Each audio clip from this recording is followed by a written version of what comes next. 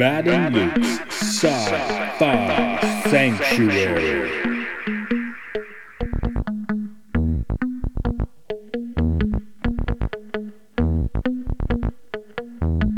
The year is 3013. The galaxy is scintillating in the mellow light.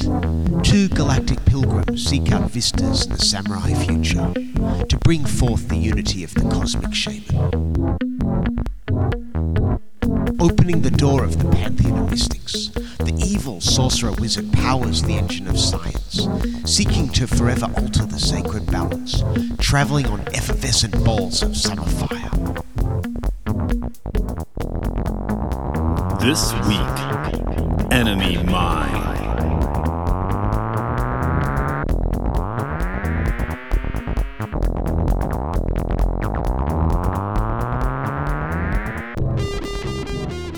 In the year 1985, racism was cured. Yay! Goodbye, racism. About damn time. Wait, was it this or was it Alien Nation a few years later that did it? I'm a man barely who loves remember Alien Nation. Oh, I love that show. I love the movie and the show. Yeah, I was thinking movie, but yes, there was the show as well. Oh, Alien Nation didn't cure racism because of what all the aliens in that white. Well, they have all the were makeup. kind it's of hard to olive. tell. They were Yeah. actually kind of olive skin. They actually all had like a consistently not quite Caucasian I think to them. My problem is when I picture Alien Nations, I think what I actually picture are the cone heads. That's actually a really incredible. The movie Coneheads is actually a really incredible story of immigration, though. Okay. I remember quite enjoying that one back in the day. So, like, because it's Put that on the short list, I guess. It has a lot to say about American immigrants. Seriously, about people who immigrate to America for a better life and how they come here thinking it's going to be temporary, and then they wind up kind of stuck here and they build a life.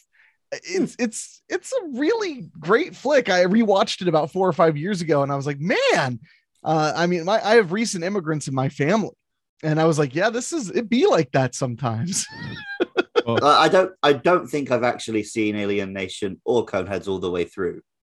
I just saw the videotapes on my uncle's shelf. So, but now you won't watch them until it's time to podcast them. So that's the problem. I named that's so where- many movies now. It's like, yeah. But today, the one that you got to watch, which Luke, I don't think you'd seen before, was Enemy I was Mine. aware of it, but I hadn't seen it. Okay. Yes, this is Matt here. I just recall I introduced Luke by calling him Luke. I have not yet introduced Coatu. We got Henry Couture coming back for the first time, not doing a horror movie. Thanks for coming with the it's my cartoon pleasure. glasses. Hey, yeah, these things are a gift from the heavens. So, manna for your eyes. Yeah, it's like they're drawn on, right? It's like a filter, but it's not a filter. It's real. So, And I was thrilled when you brought up Enemy Mine. I did you bring it up like one time when we were talking between recordings or something? I feel like you like it came up and I immediately jumped on it. But yeah, I can't remember exactly. I've actually farmed this one out for a few potential guests, and usually no one really responded. You were like, "Yes, Enemy Mine." I was like, "Okay, great." It's a great flick.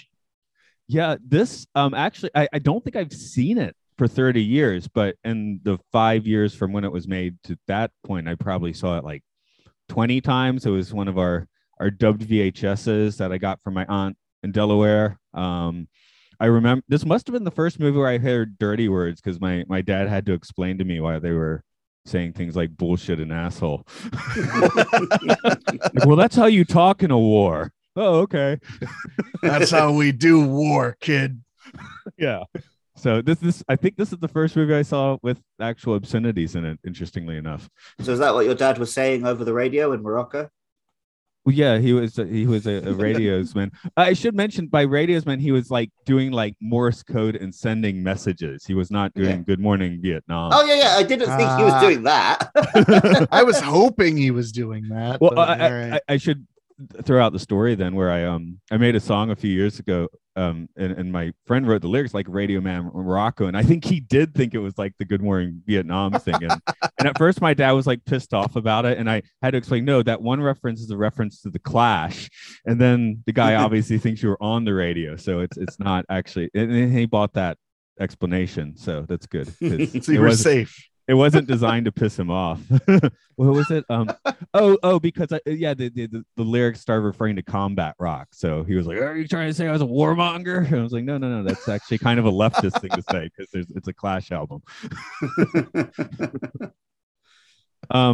Yeah. Anyway, Henrik, you said you jumped on this movie when I said it. So what's your history with it? Enemy Mine was on cable a lot when I was, I couldn't have even been 9 or 10 years old. And it was one of those movies that I caught it in pieces again and again and again. And then some Sunday afternoon, I caught the whole thing when I was maybe, I don't know, 12, 13 years old, something like that. And then, I always remembered, like, I never remembered exactly what the movie was. I just remembered the movie. I remembered, an alien and a soldier, and they come together and, all this stuff. And then when I was in my 20s, I found another friend who happened to be, it seems like anybody who knows Enemy Mine freaks out when you bring up Enemy Mine. They're just like, wait, you've seen Enemy Mine? We can talk about Enemy Mine, And my girlfriend actually, she freaked out when I had already seen Enemy Mine because her dad, that was like his favorite movie to show her when she was a kid. So when I rewatched it as a 20-year-old, I was like, oh shit, this is as good as I remember it. I was not prepared for that. I thought it was going to be a lot sillier than I remembered. So that's really my major history, is it was just kind of a part of my childhood here and there. It might have been on Cinemax a lot in the afternoons. I can't remember exactly, but I saw it over and over and over in pieces. Yeah, I guess the movie I saw in pieces would have been the Beastmaster, because it was always on TBS, right? Which the Beastmaster station. Yeah, exactly. Which was a UHF in Atlanta. You didn't even need cable for it, but WTBS. Yep. I've never watched that whole movie, actually. Maybe one day I'll watch the Beastmaster. The new Blu-ray came out this time last year, or maybe it was this time last year. I think it was. And I watched it for the first time from start to finish since I was a child. It's a ridiculous flick. It's fun, though. It's a lot of fun, but it is silly. It is seriously silly. You're telling me a film called Beastmaster is silly?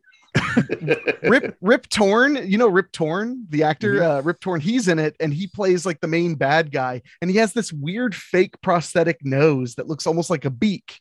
And I always thought that was the weirdest thing ever until I read the book the director wrote, Don Coscarelli wrote, about all of the movies he'd made, because he made Phantasm and a few other movies. And he said that Rip Torn came to him like right before they were about to shoot. He was like, I've been thinking a lot about this character and I want to play him as a turkey vulture. Yes. You don't say no to that request. You don't. Well, that's what he said. He was like, I wanted to ask follow-up questions, but I respected Rip Torn too much, so I just went with it.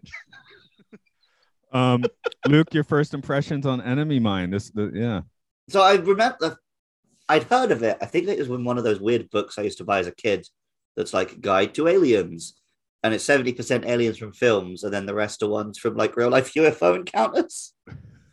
So it described the Draco, and then like the next page is talking about like the Dracos that David Icke thinks the Queen is. Yes, the reptilians. Yeah, that's the ones.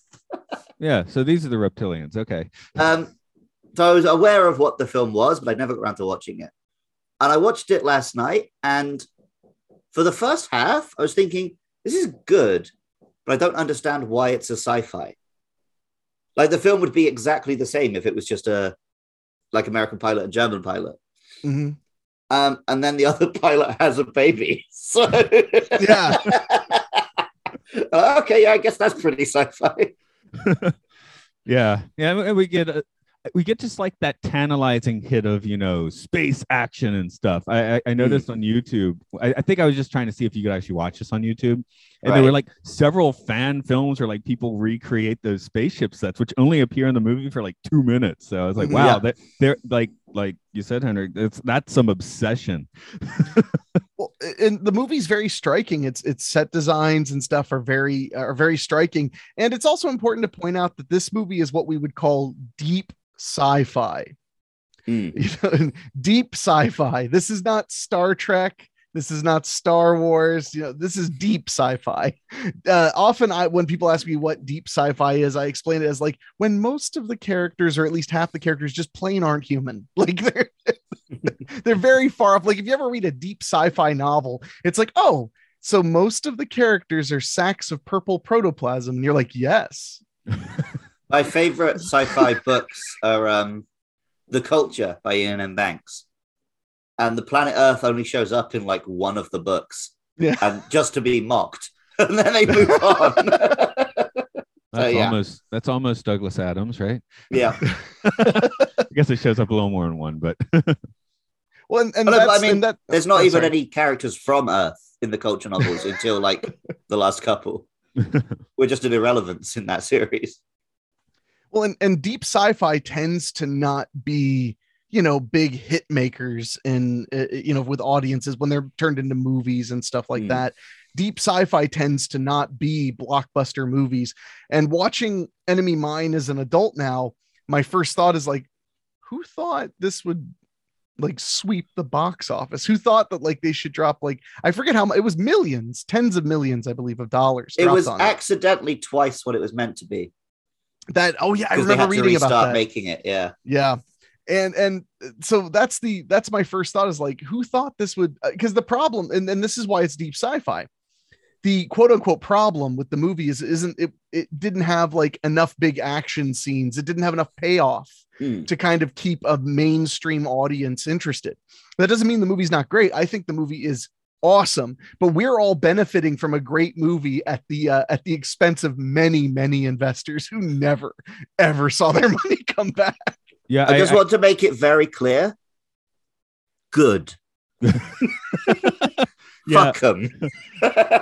Level one investors deserve. Yeah, they deserve it. Fuck them for making a great movie. Fuck them for taking a risk and helping creative always people making feed these themselves. Movies. No, I mean they should always be taking risks, right? Oh yeah. I don't care if they lose money. Make more films like this. Yeah, the fact that this movie exists is fantastic. But I did get the numbers down. 17 million for the first attempt. All the footage scrapped, considered completely unusable. The second version, actually had a bigger budget, it's like 23 or 25 million, with Wolfgang Pearson directing and filming in like the Azores or some Canary Islands, something like that, and West Germany. The movie itself made 12 million, so it didn't make the budget back of either of the budgets. Yeah. And there's that rule of thumb that a movie needs to make double its money to break even because of the amount of money in prints and advertisements. Because I was reading about the same thing, and apparently like a big part of that is just they did not know how to advertise this film. No, not at all. They make it look like it's a big action movie because the poster is just the two of them staring each other down and there's a space battle in the background. Yeah. I think 1985 is still a little bit before people really started like obsess over box office stats. Like it's like in 1985, you see it, it's a movie, right? You like it. You don't really think about if it's successful or not. That is for the bean counters to be thinking about. It wasn't really till the 90s that, the box office game became such a thing. Is it Titanic? It was before that. It was Terminator 2 and Aliens in particular. James Cameron kind of invented by accident the major blockbuster. He kind of accidentally invented it. But one of the reasons that they became so obsessed with those numbers and things like that was because the other boom in the industry was home video. And if you had commercials everywhere, number one movie in America for 15 weeks straight, over $120 million at the box office, all the video stores would order tons of copies of it on tape too. Right. So it became, and this is still true to this day, a lot of times the theatrical release of a movie is used to be the advertising for home video, video on demand, etc. Yeah. So I think that's where the beast where they kind of fed each other, was that, that was the marketing material, was the bigger the theatrical, the bigger the upside potential for the home video stores. I guess until home video came along, there was no benefit to you of announcing your numbers. No, I mean not Because like once not- it's out of the not theaters, it doesn't matter, right? So yeah, they would only do it in the trades. Like yeah, they Variety would tell their say it. stockholders, but Yeah. the public audience doesn't care. Yeah, they would just be they would know how well the movie was doing by if it played for a year straight in their local Yeah. theater. You know, then they'd be like, or if it took forever to get to television, they'd be like, oh, it must be doing really well because they're not dumping it on TV yet. So But Yeah. let me take a moment to lay out the story of this one.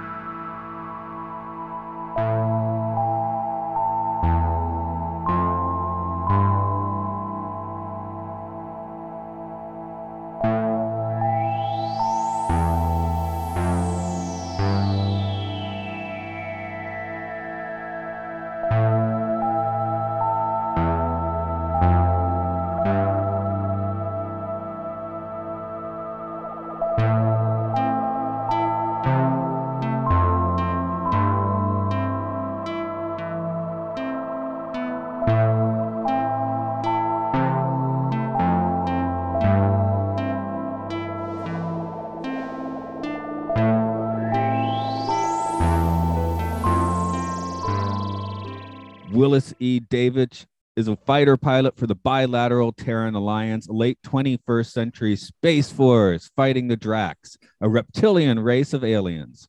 While dogfighting over Fighting 4, Davidge crash lands with his flight crew dead. In fact, the only sentient light on the planet is another crashed Drac. They try to kill each other for a bit, but begin to work together when faced with deadly asteroid storms. Years begin to pass, and the two learn each other's languages and lineages. The Drac turns out to be named Jerubah, though Jerry ends up as the nickname. After Davidge begins to dream of spacecraft, he goes on a search and finds evidence of human scavenger vessels, bandits who use the Dracs as slaves. Jerry did not join him, as he is now pregnant. Dracs reproduce asexually. The pair abandons their constructive shelter once a fake Sarlacc moves in, and Jerry gives birth in a cave and then dies. The child survives, and Davidge raises the young Drac named Zamis. The scavenger presence increases, however. Zamis is taken by the scavengers, while Davidge is shot and left for dead. His old military forces find him, though, and he regains consciousness just before being jettisoned into space as a supposed corpse. He steals a fighter, returns to the planet, rescues Zamis, and goes raw deal on the scavengers. In the end, his military buddies even help out. He eventually presents Zamis on his home world of Draconia, and Davidge's name is enshrined in their lineage.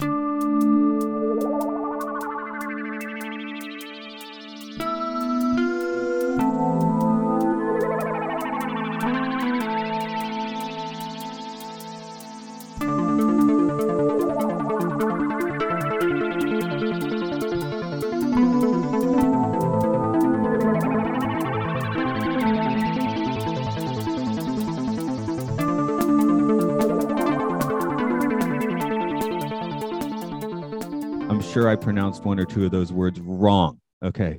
you did a fine job, my man. I think the only one you're pronouncing wrong was just the normal human name, because I think it's Davidge. Oh yeah. Okay. You I'm got all into the alien stuff, right? I'm into the deep sci-fi, man. Yeah. yeah.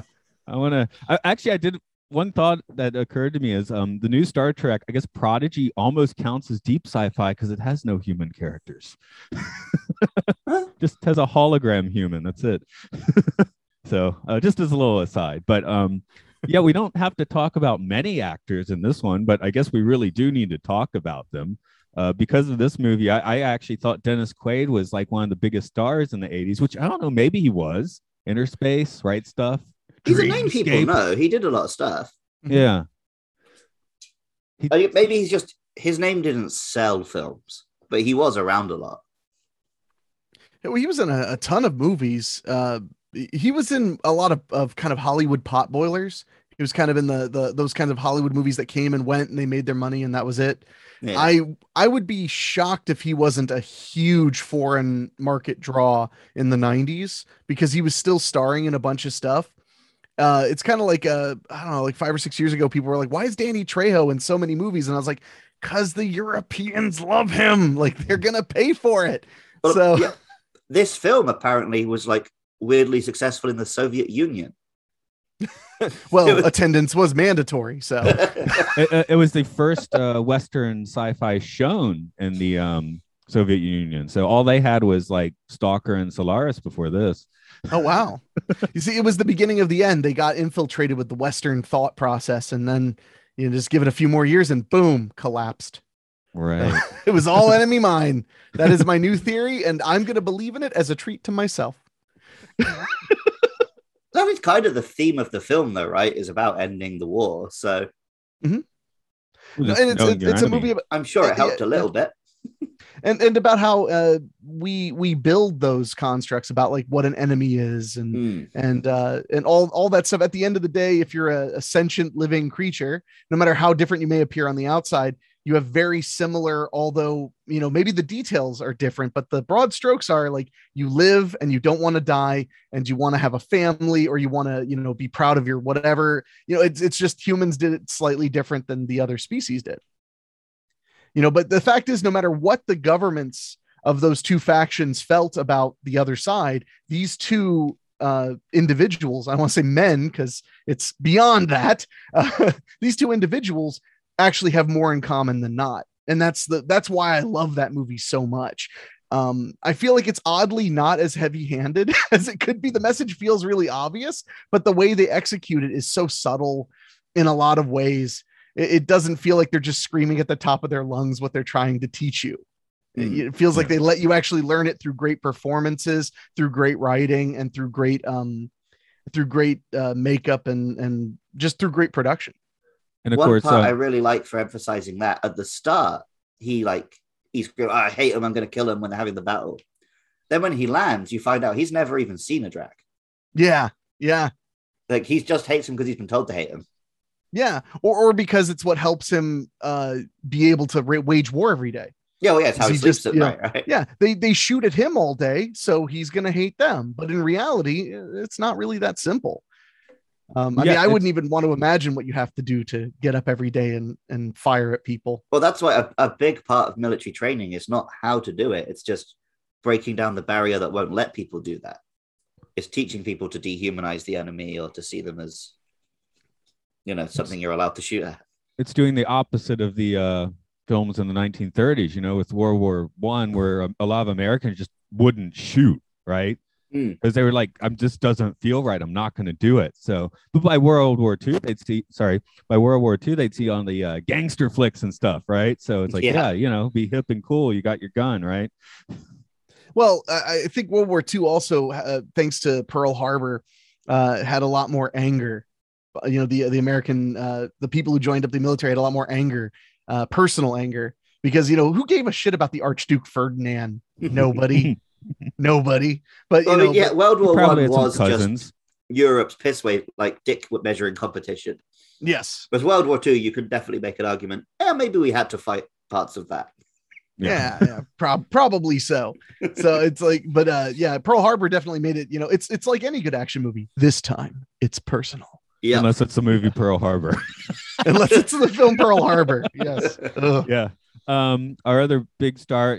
I mean, Lou Gossett Jr. was Action Man in the 80s. Mm-hmm. He was in come on, Iron Eagle and Iron Eagle 2, Yeah. And some other stuff. I could just remember Iron Eagle at the moment, but and he acted the hell out of this movie right through the makeup. He was perfect. I mean, acting through that much makeup is difficult, but I did notice they left quite a bit around his eyes and around his mouth for him to emote, because you'll see like Klingons in Star Trek usually at least leave their face area except for the nose, so they can act. He did a lot of stuff with his body as well. Right. Like a good Spider-Man actor, he was really overdoing it and hamming it up so that when you look at him, he's expressing through everything he's got because he doesn't have so much of his face.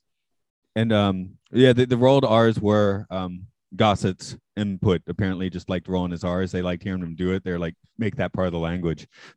Really, especially early in the film, he really comes across alien. Like he does some real weird movements and stuff, makes a lot of noises. And it is wild that we have basically the co-star of the film who's out 60% into the film. So I guess that's well, and we never see his face as well. Like right. So it's I mean, I guess that's quite common these days, but yeah, in 1985, because you really cannot recognize him. You know, even for me, I was like, wasn't that Lou Gossett Jr. in this film? And I'm like, I can't quite work this out. And I had to like double check, you know? So not the most giving role, I guess, but yeah, fantastic. Both of them are fantastic performances. So he definitely put himself into it. And that's the sort of role that you can imagine an actor being like, you know, oh, it's a dumb space lizard. I'm just going to put in a hammy performance and call it a day. I don't think the film would totally not work if he'd done that. So, oh yeah. Well, I think when he saw, you know, when he read the script and it's like, oh, it's just the two of us. Then he knew, okay, so there's a lot of weight on this performance. I'm gonna have to punch for the sky on this one, and that's I mean, that's an actor's dream, being able to have even just half a movie be just you and another actor performing, because that's you know, that's boiling it down. There's nothing else to play with. You've got costumes and makeup and you and the other person, and that's it. You know, you guys are gonna sit and talk and make the entire movie work. That's daunting, but that's what actors live for. Yeah. I feel like I'm like biased on how big a role the kid had in the movie, because I first saw this at 6 or 7. So of course I would have most identified with little Zamus. Watching it this time, like, is he? He's not actually in this that much, is he? No, he's not, and I'm kind of glad, because I got big Alexander from Star Trek energy from him. Yeah, especially how fast he grows up. So that's kind of fun. I think there's a scene at the end where the bad guy's holding him and he's like waving his arms around, and it's just like. Adolescents are annoying in real life. So, if anything, Terminator 2 didn't learn accuracy. the lesson from this film. That's my favorite film of all time. But yeah, no. When I was a kid, all I wanted in the world was to have my own Terminator, like Eddie Furlong. So, I still, when people ask me what's my dream, I say I want to be friends with a robot, and that's because I grew up watching Terminator 2 and Short Circuit every day.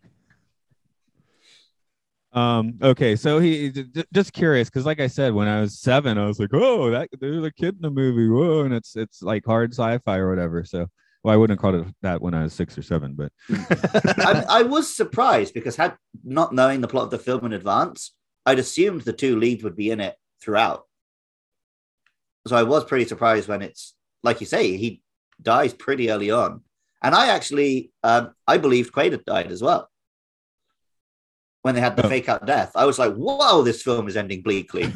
Yeah. Both of them are dead and the kid's in slavery. You want to make an anti-war movie, then that's how you end it.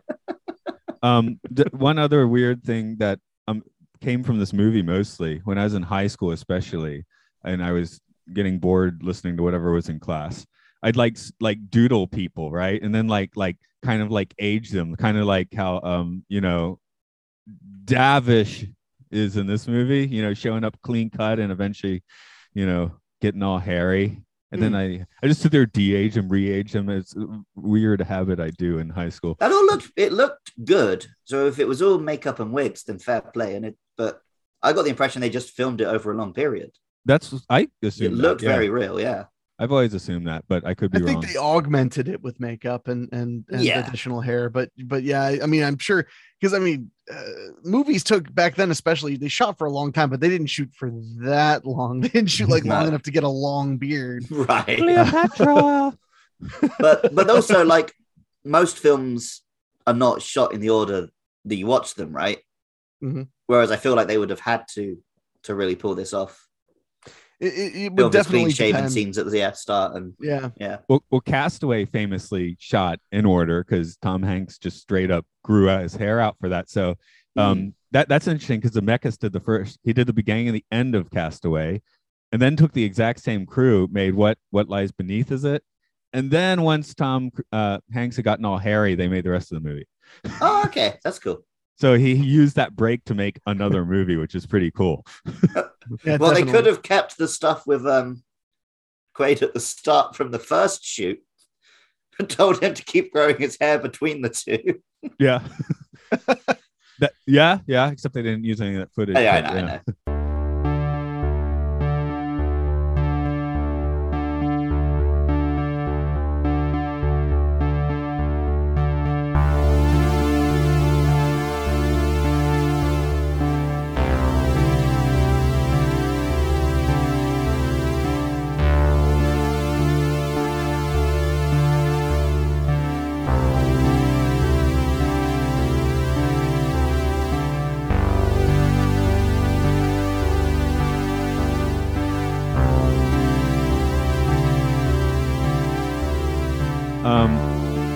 Again, the design elements here are relatively sparse, but they really do tend to stick in people's craw, which is cool.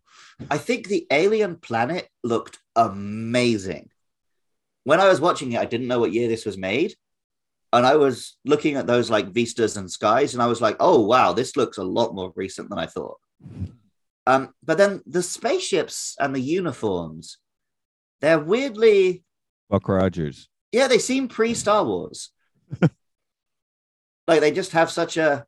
Yeah, like you say, Buck Rogers, when it used to be, we could only imagine space as looking like astronauts. Yeah, but Buck Rogers with a few more dollars in the design production. Oh, it looked good. It looked really good. I was just surprised at how like big bubble space helmets and white uniforms and stuff it was. And like the Drax ray gun was straight out of like a 1950s thing. I guess that's why this one gets the weird obsessions, especially about the spaceship stuff, despite it only being in the movie for a couple minutes, because it's maybe the last iteration of, like space race porn. Yeah, I guess nowadays you'd only get that if someone was doing it as a deliberate, like, homage or nostalgia piece. I mean, I don't think that's what they were going for here. Does Interstellar get there?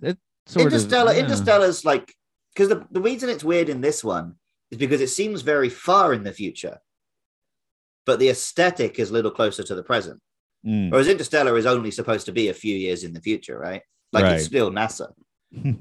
Whereas the stuff they're doing is like pure Star Wars, but the characters doing it US. But I guess it's meant to be a modern military metaphor, so they can't look too, out there with the character costume designs and stuff. I think they wanted to keep I think they wanted to make sure people could kind of identify with it quickly, kind of look at it and feel familiar with it. Cause you want to feel like you're Quaid, you want to feel like you're in his shoes. Right. That's how you get the most out of the movie, is by identifying with him. There was the sketch comedy show, Human Giant. And they had a sketch once where it's a guy, cause the makeup, the Drac makeup is kind of like your standard, very well done. But I mean, this is like the standard for your reptilian alien, right? So they had a sketch where one of the guys is on like a sci-fi TV show, and he's tired of spending 4 hours in the chair every day. So he just gets himself surgically altered to look like the alien. And then, of course, the show is immediately canceled after he does that. So it has him like trying to get new roles, like where he's like showing up in like a romantic comedy, but like in this like alien, looking like an alien. So but just I wanted to use that as a getting into the makeup thing. Yeah, the alien makeup is really good, and it does a really nice line between he's still human enough to act, but he's got some weird like pulsating parts, and like his mouth's a bit weird, so he doesn't just look like when you talk about a Klingon, it's just a human dude with some forehead ridges. Yeah, the gill things were definitely a nice touch. Yeah. Kind of look like Piccolo from Dragon Ball to me. Okay, I can see that. One thing I did notice, I was watching it like in a like I guess a Blu-ray level. You on a Blu-ray you can kind of see the where the application goes, but I don't know, as I like knowing how films are made, so it didn't really bother me. I was like, oh, that's interesting. yeah Blu-ray is not as forgiving as even DVD. I was watching a B movie the other day that was shot on VHS in the mid 90s, and I was shocked how good the makeup looked, and I was like, well, I can barely see it, which helps immensely. Yeah.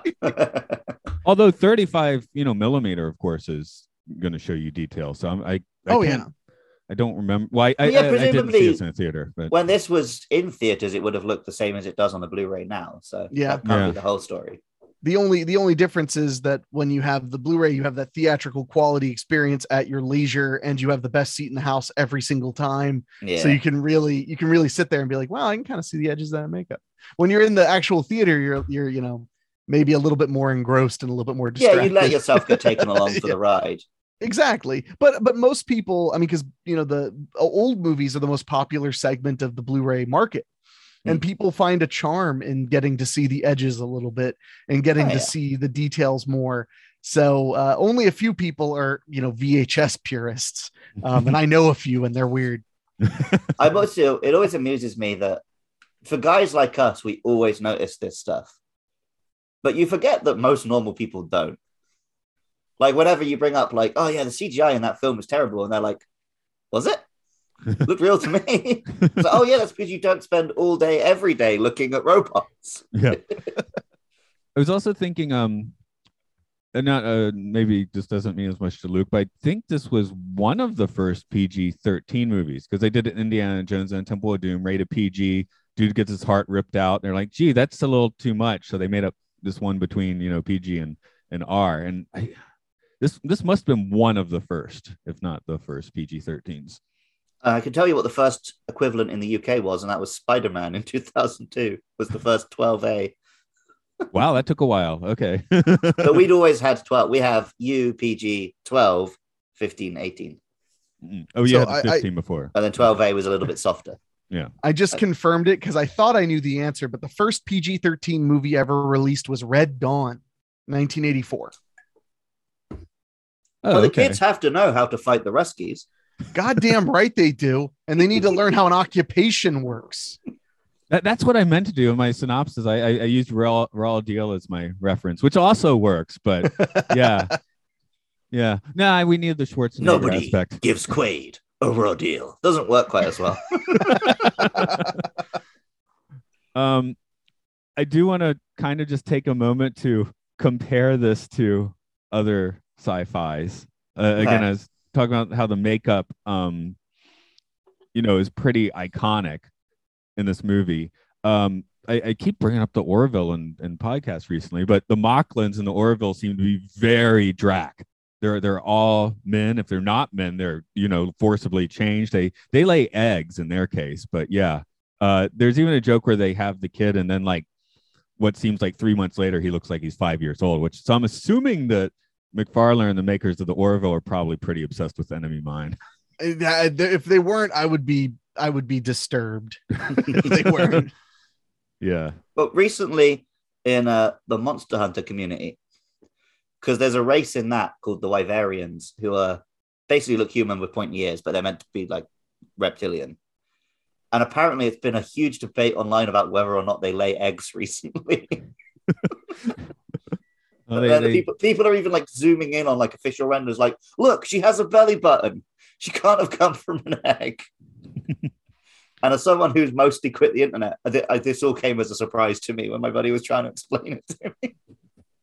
Well, talking about getting lost in the weeds, right? So I think the Blu-ray old movie thing is now you can feel like fine if you do that because you're not worrying about the monster eggs. The alien that I was reminded of, and I think I mentioned this to you before you did this podcast, was I forgot the name of the film. What's the film I brought up, Matt? Last Starfighter. Yeah. Oh, yes, definitely. Yeah, I think the Dracs in this look a lot like the Last Starfighter alien. Yeah, about the same time. I wonder if it's the same makeup crew doing it. Possibly, but then that one was all the spaceship stuff was all CG. Yeah. Oh yeah, definitely not the Infamously. same effects crew. Yeah. Didn't bother me when I was 5 years old. I remember watching it on TV, and me and my dad were laughing at the scene at the end where it cuts from the game to the film CG. But by the time we were watching it in like 96, they looked the same. Yeah, definitely. I mean, that's like I understand that Babylon 5 is supposed to be really good, but I just can't watch it. I can't get past the CG in Babylon 5. So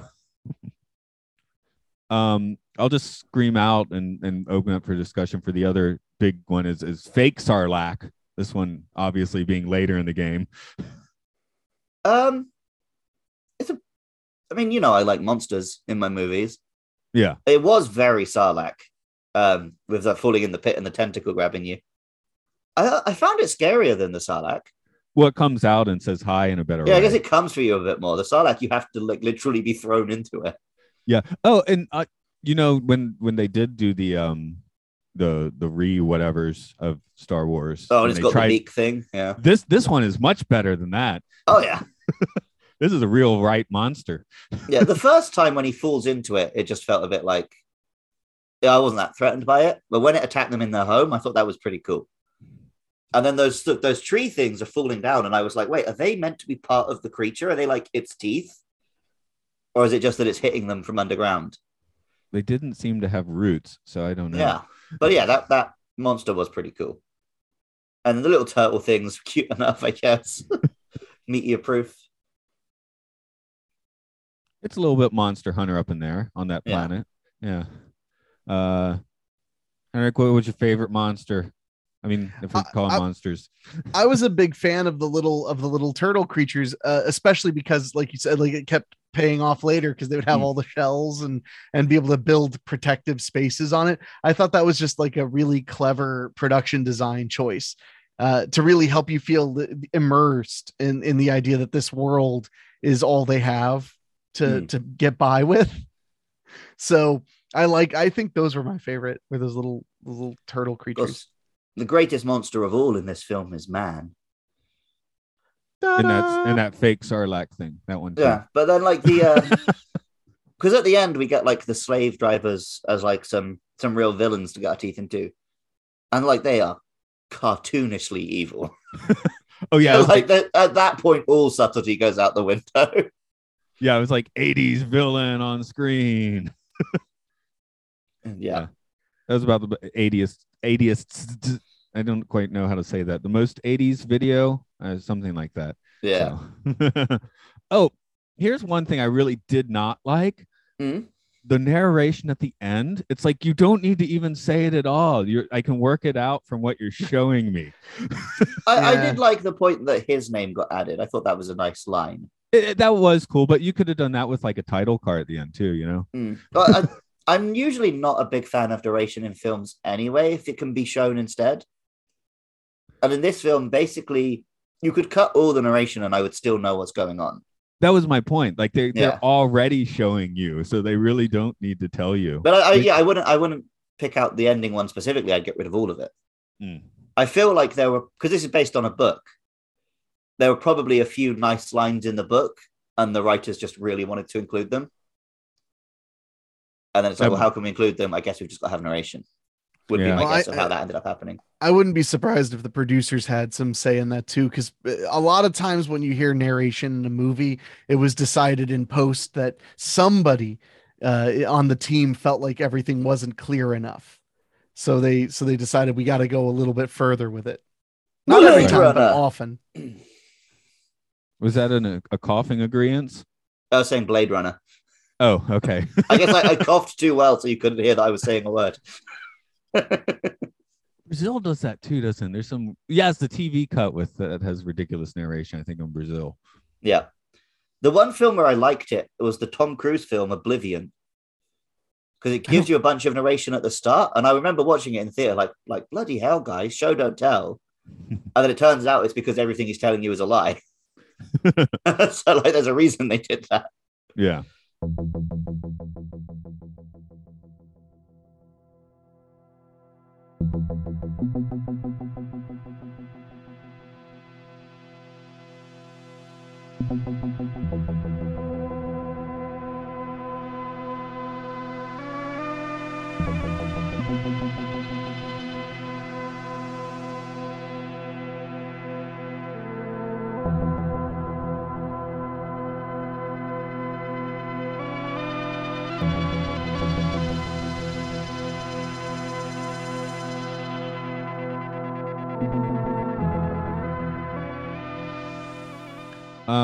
I don't know, ideology. So Luke, it's you, we're not expecting this much of a philosophical bent, I think. Oh no, I was expecting as much of a philosophical bent. That's exactly what I was expecting. Okay. So what'd you get? I liked it. So obviously watching it, I'm reminded of the Star Trek episode, right? Darmok and Jalar. Oh yeah, that was my other sci-fi reference I The forgot about difference in the moment. there, I felt like that one did something which could only be done in a sci-fi. Because the point it was making was that even if they do have a universal translator and speak the same language, there's still the element of like you have to be at a point to understand the other person's culture. And I feel like this film could have done a bit more with making the alien more alien. Because at the end of the day, it turns out they both just communicate by speaking languages and they learn each other's language. So again, like I said, it could have just been, American pilot, Japanese pilot or something. So perhaps the reason this film didn't do very well is because it's like, here's a big budget sci-fi flick, but we're just going to do stuff that we could have done if it wasn't a big budget sci-fi flick. But if they'd made the film with just two human actors and sold it on that, then people would have been like, oh, I'm going to go watch this emotional storytelling film. Whereas I think audiences thought they were going to get more of what they saw for the first 2 minutes. Not necessarily a criticism. It's just, an observation. Obviously I like the message. Who doesn't? Watching it as someone who's been teaching English as a foreign language for 3.5 years, I was just thinking like, this guy is not good at communicating non-verbally. Well, no, he's been shooting things. Oh yeah, he's a soldier. But you're watching it, it's like, oh, guy, come on. And he learned English real quick. I would probably have liked to have seen the film explore that a bit more, because there were definitely, he went from not speaking any English to like full sentences and saying things that I'm like, why would Davish have taught him to say, you are the pupil and I am the master? Like, how did those words come up in their survival English training? Repeat after me. You are the pupil and I am the master. 1, 2. We forget that they're meant to have been there for like 3 years. Yeah. So after a while, they're just telling each other stories and all sorts, right? So, right. Definitely raising the kid in that situation. One, you don't know much about the alien species. You have no resources. How did that work? Yeah, I hope they don't have a complicated puberty or anything. No, that was kind of one of the things I like so much about it, is that it kind of points out that all differences can be solved with proximity and time. Mm-hmm. And that's completely true in human history. If a group of people don't understand each other, just put them near each other and give them time. Now, I mean, it may get messy first, but it will inevitably become a coexistence. I don't know if I've brought it up before, but I mean, I definitely have brought it up before, but probably not with you. I was listening to a podcast where they were interviewing a guy who helps people leave like neo-Nazi groups. He helps them like break that ideology. And usually what he does is just gets this guy to sit in a room for an hour with the person he thinks he hates. So you get the Nazi to sit with, with a Jewish person or with a black person. And proximity and time, they're like, oh, all this stuff I believe is bullshit. They're just people like me. Have you seen the movie Accidental Courtesy? No, I've not even heard of it. It's about Daryl Davis. He's a jazz piano player. He's an older man now. I think he's in his 60s. And he has spent his life playing jazz music and deconverting Klansmen and neo-Nazis. Wow. And the way he does it is he befriends them sincerely and makes no expectation that they do anything other than say what they believe to him and then listen to him say what he believes. And he has a little museum in his home of all the Klan robes that people have turned over to him when they've left. And it's a beautiful movie. It's called Accidental Courtesy. Well, yeah, that sounds really interesting. It's phenomenal. But it's really weird because in America, he's not well liked by like the Black Lives Matter movement here because they think that he's too kind to the racists, I guess.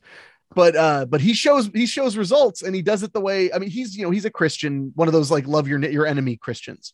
So, and hey, if I had to be actually listens to Christianity. I don't know about that, but if that's what you get out of it, then Yeah. I'm happy for you. So, and it's a really great movie. I bet it's on Netflix in Japan, because it left the Netflix in America, but everything that leaves Netflix in America stays everywhere else a lot longer. So I would definitely couldn't recommend it enough. I hope Yeah. just hope no one calls like the SWAT team on his house, because they're gonna find all those robes. It's one They'll of be those. The difficult this sweet- question is, I think on a person to person basis, that definitely is the move, right? It's you show them love. But when you're fighting systemic racism, which is what the Black Lives Matter people are thinking about, how do you show love to the clan itself, right? So, Well, maybe I that's mean, why there's barely a clan left. oh, So I'm it's sure, not- right? Yeah. It's not hard. I mean, I that's one of the reasons I like Enemy Mine. I grew up as a young Hispanic kid in the Midwest of America, and it was not terrible, but there were issues, and I was very touched by a movie about people who are different getting along, because when I grew up, everybody was different than me. And it didn't help that I was just a total weirdo too. That really hurts more in a lot of ways. So, I was like, oh, cool. I got this name nobody seems to be able to pronounce. Now, this is in the 90s. Now it's like, there's plenty of Hispanics in Ohio, but back then there were not that many. In fact, the only other Hispanic I knew was my stepdad. So he was Mexican. So it was like, that was what I had, as far as that. But no, I feel like that's one of the reasons it clicked with me so much as a kid, because I always felt like an outsider. And I always liked weird movies. So now all of a sudden, here's a weird movie about how people can really figure out their problems if they just shut up and listen for a minute. Even if they don't speak the same language, you can still listen and learn. And that's why I love it.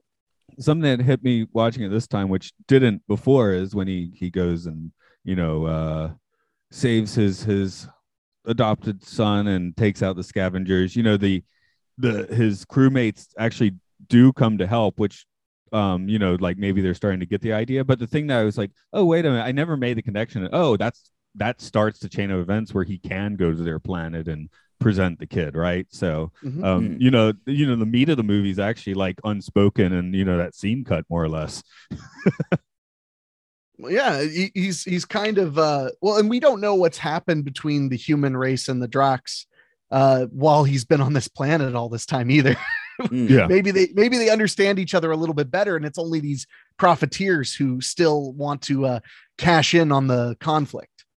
Oh, we don't really seem know. to still have a lot of dead bodies to give doll funerals to and jettison into space. So, well, they also when they find out he speaks Drax, they're worried that he's a spy. Yeah. So I don't think the war's over, but maybe at even this point they're a little more open to that kind or of at least more aware. They might at least understand the Drac better, even if they are still fighting with them.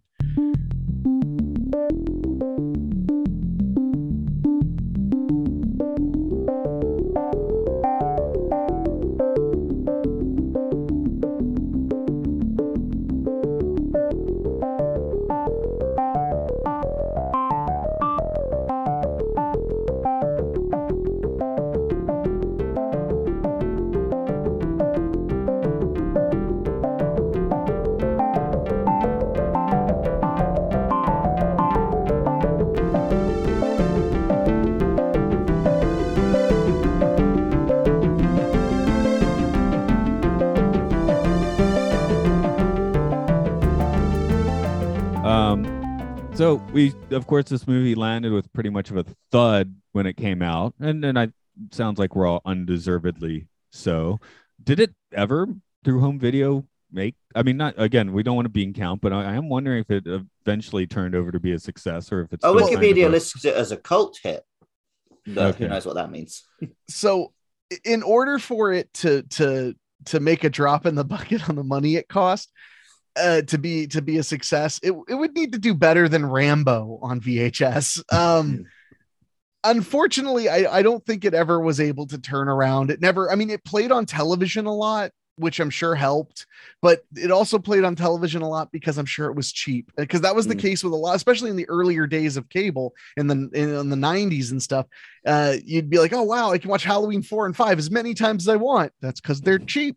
You know, wow, I can watch Jaws the Revenge is always on HBO. That's because it's cheap. So I mean, but I do know that the people who are fans of this movie definitely are seriously fans of this movie. So Right. it definitely touched people in a way that I think is valuable. It's why when you brought up the title, I lit up immediately and was like, I would love to discuss Enemy Mine with anybody who was willing to sit down and watch it. So I mean, I think that, you know, the benefit of it is that it will be remembered much more than many of the movies that came out that same year that were very successful, because it did something special. And I think that it was done from a completely, you know, a completely cynical place. Because sometimes, you know, movies are done from somewhat of a cynical place. I don't think so, because I think that's why they were willing to scrap everything after they spent over $10 million and then start again, because somebody or some group of producers seriously believed in that book enough to rustle up that money and risk their own reputations to get the movie made. So it's kind of beautiful in that way. I do wish it had cost half as much, so maybe it could have been a big hit, though. Another one, it might be Time Proximity. It might even be some of the same crew, but you know, skipping demonic Tim Curry, I felt like it did have a little bit of the same look as Legend on the Planet a lot of the time, like especially the forest and some of those shots of moons and stuff just seem to have that kind of feel to it. This is a much better movie than Legend, though. Yeah. Yeah, maybe we don't get to see the 80s having enough budget to do that very often. It's like there's Star Wars and that's about it. Yeah. And it's because these other films that did it, I guess, for whatever reason, didn't catch fire. But yeah, this film looks beautiful. Yeah. It's incredible. And I think that it's because they put an immense amount of effort into finding the right places to shoot and then dressing them well. You know, they and that's the kind of thing you can do when you got, you know, $20 million to work with, is you can fly first class to a lot of spots and decide where you want to set up your production. One interesting quote I saw was he was saying the first attempt at filming, they were filming in Iceland. And the director was saying, like, oh, it didn't look like an alien planet. It just looked like Iceland. Aren't like all sci-fi films filmed in Iceland now? Yeah, so everything looks like Iceland now. Maybe. I know Iceland's very cheap to get to. Iceland. Yeah. Iceland's very inexpensive to fly to, so that helps. Yeah. No, there are a lot. Again, Interstellar used Iceland. Star Trek Discovery used Iceland. I mean, that's just the couple off the top of my head. This is another one of those things where me and Matt make a broad sweeping statement, then we can only think of 2 examples. Oblivion. You already mentioned Oblivion. I think that was in there. There's number 3. There you go. That's 3. We get away with it. Yeah. Rule of 3. That means it's funny now. I think this film holds up really well. Like I wish this film had a bigger audience, but mostly I want studios to do this more, because, you know, because Spider-Man can make $1 billion. You can afford to waste $40 million on trying something interesting. Yeah. Yes and no. In the film business, often when I see a movie that I enjoy, but that seems out of place in the theaters, I always have the same question, which is, as much as I enjoy it, I'm like, who is this for, though? Who did they think was going to come out in droves and pay to see this? No, but I mean, I wish they would just not think that. Let's just make films for fun. But I guess I come from a country with the BBC, so. Well, that's great. But you guys got to get dentists, though. That's the next step. You got great television. Now you need dentists. We've got dentists. We just don't like going to them. Another thing that this film definitely does, like it has kind of a limited scope. What we see is very cool, but it's a little bit of a limited scope, but it's a complete package. It's like, you don't need a sequel to this at all. That would be a stupid idea. The film delivers on its points. It's like what you often bring up with Carpenter films, Matt, where it's like you just see what you need to see. And there's part of you that's thinking like, oh, I wish I could see the rest of this world this film's created. But actually, you don't need to. You've seen enough that you need to see for this story. Yeah, and this definitely serves that up because of course you want to see more of the cool space stuff, but what you're getting is pretty top flight. So yeah, and a lot of times what you don't see can be as poignant as what you are shown in a movie. So I mean that's always important too. What you see it gives you a hint of what you should be focusing on, and the story is perfectly contained. You're absolutely right. Yeah, I mean, I assume, like the Space Force here is, Verhoeven's Starship Troopers as opposed to the book, right? Yeah. Well, especially when we see the funeral scene. Yeah. That was that could have been satire. Straight out of Starship Troopers. Yeah. Yeah, that was a weird bit of satire in the middle of the film. It didn't take me out or anything. It was just like you weren't really expecting that scene at that moment. But, especially when, like I said, when I was watching it, I thought he was dead. I was like, this has gone so bleak, so fast. What happened here? It's a gut. And then like, okay, actually he's fine. And then we get a heroic ending. It wasn't fine. He still was shot in the shoulder and his arm was falling apart. That's a flesh wound. Yeah. I've seen Schwarzenegger get shot way more than that. Usually not all at once, though. Well, okay, Terminator Schwarzenegger, excuse me. That's a fair point. Yeah. I was thinking almost human Schwarzenegger. He can only take maybe 2 bullets, right? Well, you see, because he'd been eating the turtles for so long, he'd actually developed a meteor-proof skeleton. So... There we go. Okay, retcon in. Any final points anyone wants to throw out on this one? Oh, except another dumb producer thing. I read someone saying at some point a producer was like, well, we need to put a mine in the film. It's in the title. Why don't we have a mine? Oh my God. Fortunately, they didn't listen to that. So, well, no, they did. Well, there is a mine. The final set piece is in a mine. Yeah, it is a mine at the end. Oh, that mine. Sorry, see, you were thinking like a landmine. That was a landmine. Okay, that's why I get this film confused with Last Starfighter, because it's got a bunch of mines at the end. Oh yeah. Well, why. Oh, so that producer was smarter than we thought. Well, let's not go that far. But like I said, as a producer, let's not give them too much praise. But I will say, if you haven't seen this film and you've listened to all of this and had to spoil nearly everything, it's still worth watching because the execution is so good. It's so excellent. So I would say, even if we've spoiled the entire damn film for you, you should sit down, watch it, maybe with somebody you love. And that way, you'll really know if they love you by if they're willing to sit through some deep sci-fi with you. So, well, like I said, I went into this film knowing the premise, knowing basically what happens, and I was still engrossed. Like, it's not a M. Night Shyamalan twist-a-thon. You know where it's going. It's just seeing these characters take this journey is very enriching. So yeah, I think anyone, and it sounds like most people haven't seen this film. Yeah. So I hope someone listens to this podcast and does go check it out.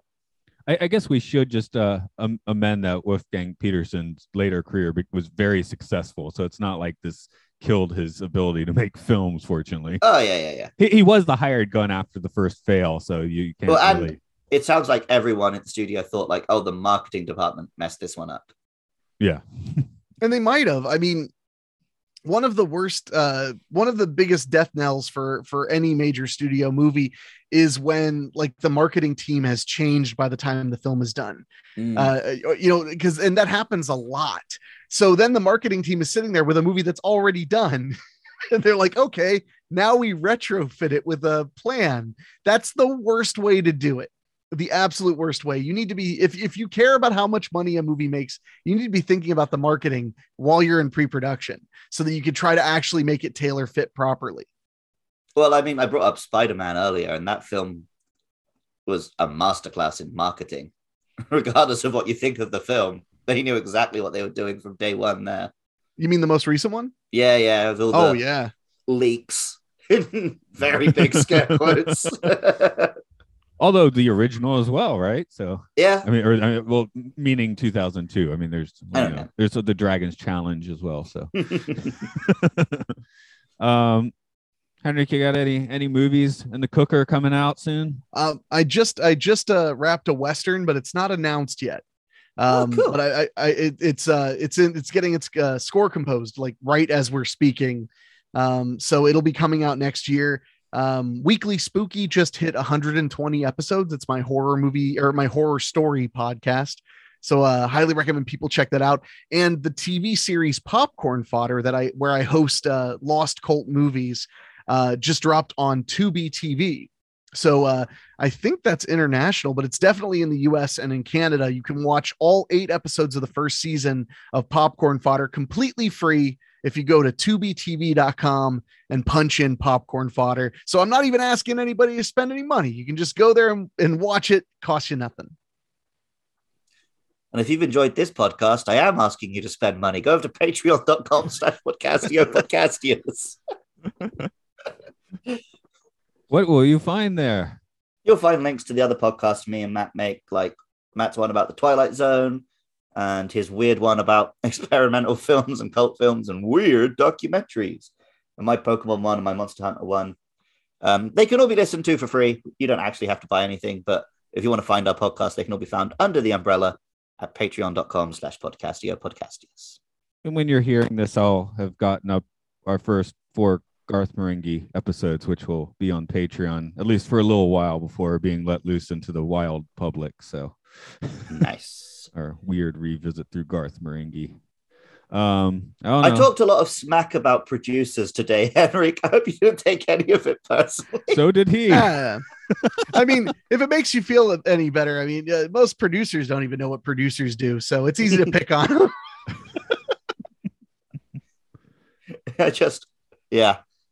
Anytime films get boiled down to the money, it rankles me because I wish they wouldn't, but unfortunately, that's the world we live in. Well, it's not the world we live in anymore. You can make movies for very, very cheaply that's now. true. I guess a film like this would be very doable now, right? You could make a Just film 2 like characters. that with that level of talent. You could make a film like that for $2 million now. Yeah. And it would be a success in that range, in that budget range. You could make it a success between the US and international, as long as you don't put anything in it that offends China. I'm not joking. I know you're not. I'm thinking like, I'm just wondering, like, male birth, is that a bit too close? Like... that might be. I know that in China, like if you have 2 gay male characters, they'll just dub it to make it sound like they're just really good friends. Yeah. No time travel. Not that this movie had that, but but they don't like time travel forward. or ghosts very much. Yeah. We all travel forward in time. That's not as impressive. But yeah, I mean, if this released tomorrow and it was like the big film on Netflix that everyone was talking about on Twitter, it would be huge. As a Netflix, this could be like a $15 million Netflix original now and be successful. Yeah. I really do think that. I mean, and Netflix is kind of the good example. They'll spend a lot of money on stuff maybe they shouldn't necessarily because they're cross-collateralized. Their losses and their gains are all in one big pool, and they're in debt beyond all expectation. They're in anyway this already. weird modern version of a company where actually profit doesn't matter anymore. Well, it's because they've never made a profit. Yeah, that's it. They never have and probably never will. Just somehow they keep getting bought.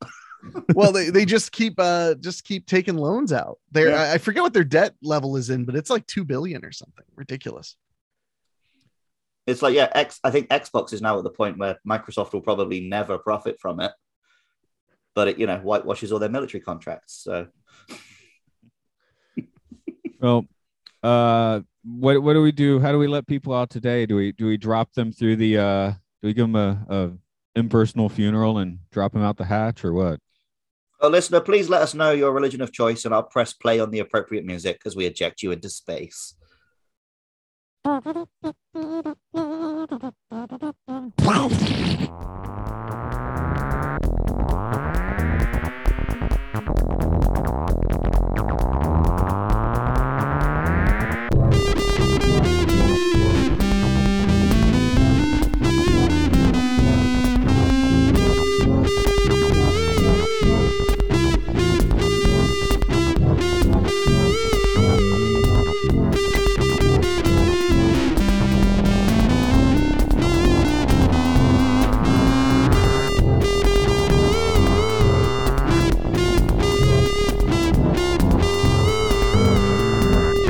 Coming soon.